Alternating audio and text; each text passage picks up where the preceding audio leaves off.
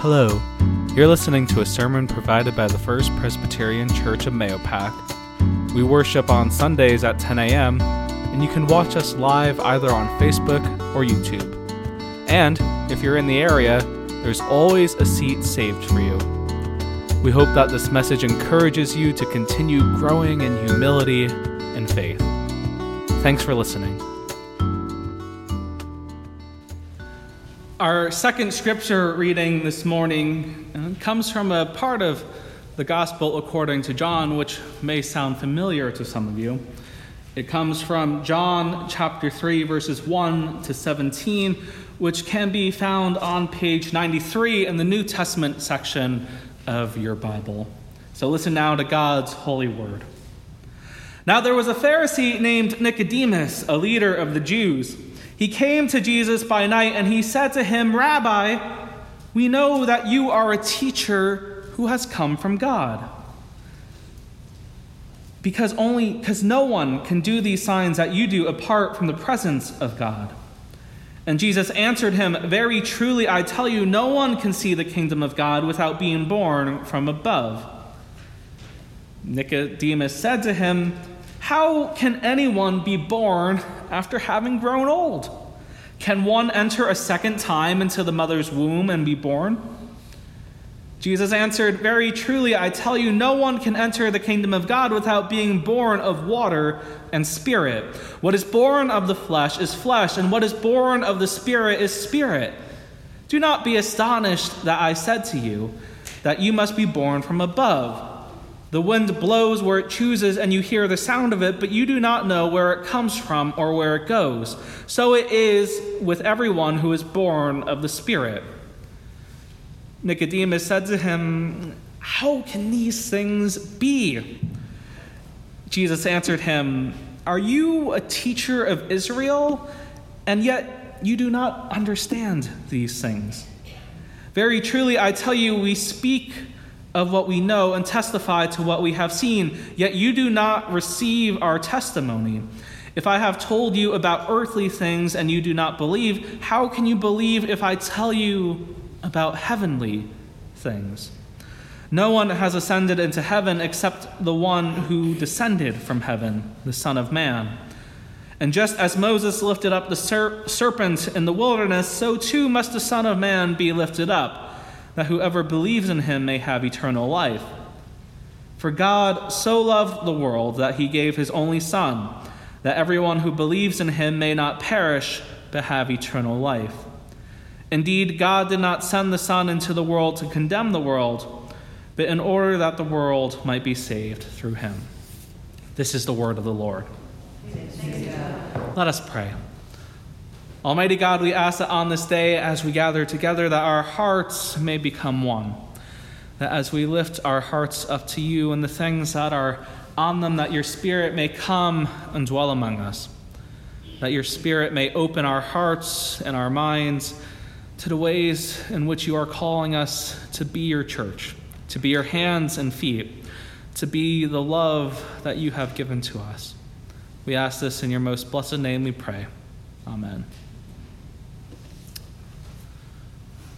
Nicodemus most likely had a lot of things on his mind as he was going out to see Jesus that evening in the dead of night.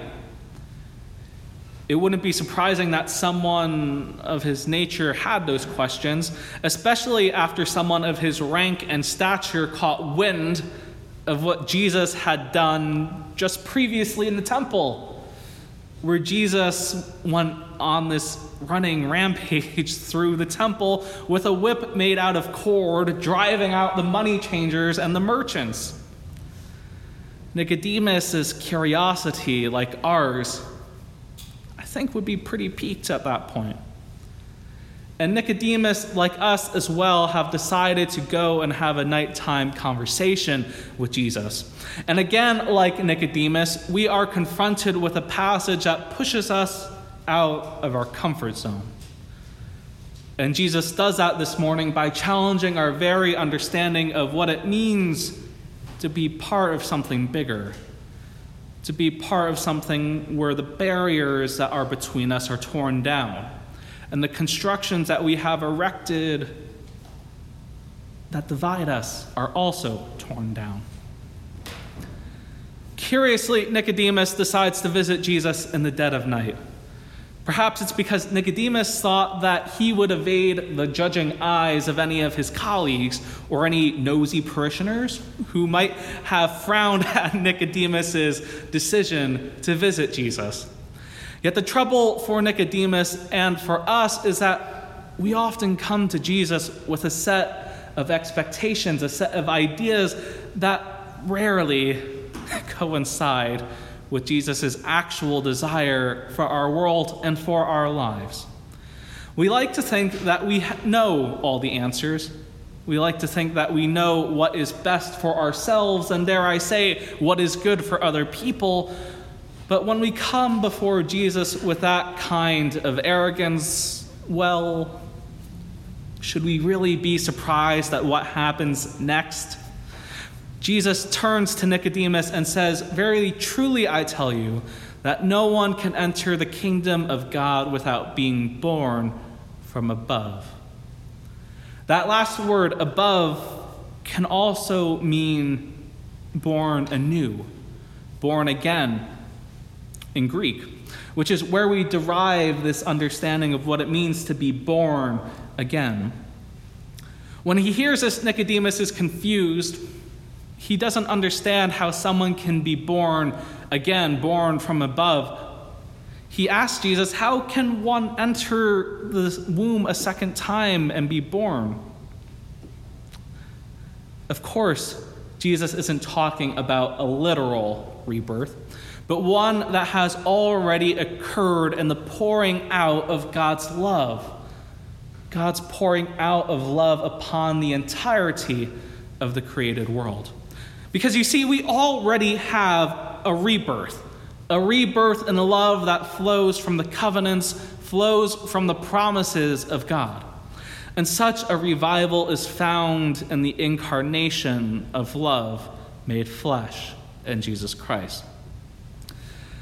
Most often, the problem is that we have forgotten what it means and what role it plays in our lives. So instead of living as people who give life to others, we take life and take salvation and take freedom away from others. And in our erecting of barricades and barriers that keep people out instead of welcoming them in to the table that Christ has prepared, well, we've forgotten something. And when we forget that such love dwells inside us, and has dwelled inside us from the very beginning, and has given us life anew, we then also forget how the Spirit of God has brought us into fellowship with one another in a way that breaks down all fears, all walls that we attempt to put in the way of the Spirit. In what ways have we not lived as people who have been reborn in the love of God? Perhaps it's how we treat others. Pretty easy place to start. Perhaps it's on how we treat others who don't fit into our mold for who belongs and who doesn't belong. Maybe it's in the times when we pretend not to hear or address a sexist or racist slur or derogatory remark someone made in a public place. Because the reality is that we have fallen short in remembering this rebirth and love on a number of different occasions. Some small, maybe some big. Even though we know what Jesus expects of us, we aren't yet fully able to comprehend what it means to be people who are born of both water and spirit. But just because we fail in those times to stand up to injustice, to welcome those who have not been welcomed to the table of God, that does not mean we stop. That does not mean we stop trying to live our lives a people who have been born again. I want to emphasize that. Just because you fail one time doesn't mean you stop. That's important. When Jesus tells Nicodemus that no one can enter the kingdom of God without being born of water and spirit, I can't help but think back to an old episode of Mr. Rogers' Neighborhood, where Mr. Rogers invites Officer Clemens to cool his feet in a little kiddie pool that was in the backyard of Mr. Rogers' house, I guess you could say. It was a commentary on the present culture for Mr. Rogers, at a time where people could not see people for who they were.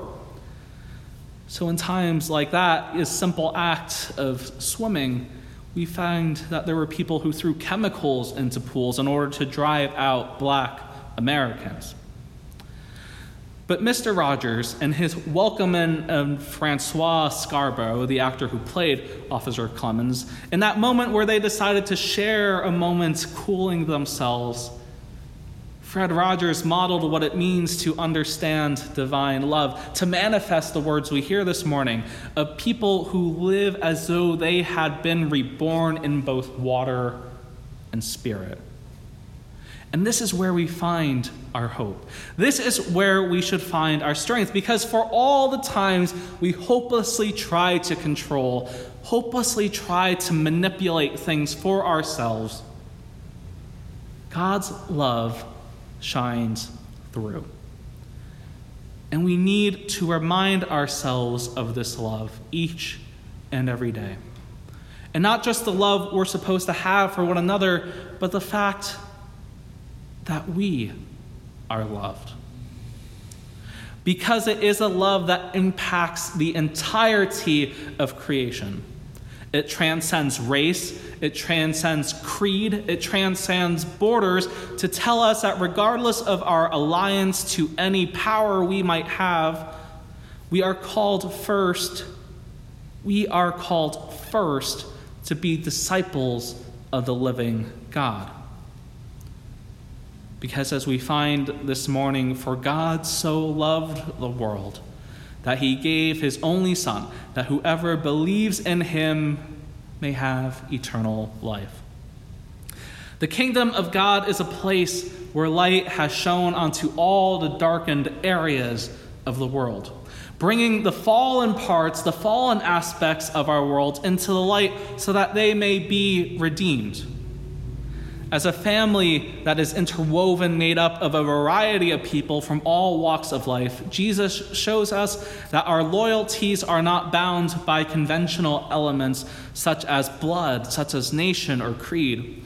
The places and times where we have failed to live as people born anew are brought forth into the light of God, so that they may be redeemed and given another opportunity to live the way that has been demonstrated, that has been modeled for us by Christ and how we live our daily lives.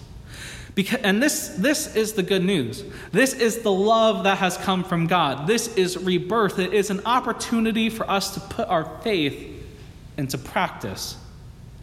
It's not something that happens only on Sunday mornings. It's not something that happens in the privacy of our homes when we do devotions. This rebirth, this reclaiming, this life anew is a call by God to live out our faith publicly, to live it unashamed at how it leads us against the traditions and the customs that we have become so accustomed to participating in. So as we continue this Lenten season, let us discover how the fullness of a new life in Christ compels us to act, to speak, and to live differently. Christ came into the world to dismantle systems of oppression and justice and to show us that we ought to put our trust in God rather than in things like fear and hate and any other kind of earthly powers. So whose feet are we going to wash or sit with this day and the day after tomorrow? Who can we invite to the table or by the poolside with us as they join us in the community God has brought us into? Our actions, more so than our words, will reveal whether or not we have embraced our identity as people who have been born anew in God. So let our works then reflect this truth. Let them reflect this truth in how we conduct our business, dispel fear and prejudice, and actively tear down the things, give them up.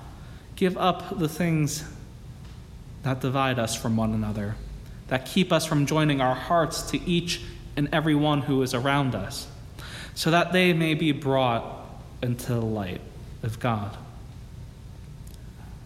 Because I can't be sure of many things in life, but I can be sure of this, that the end result will be something more beautiful than anything we could possibly imagine.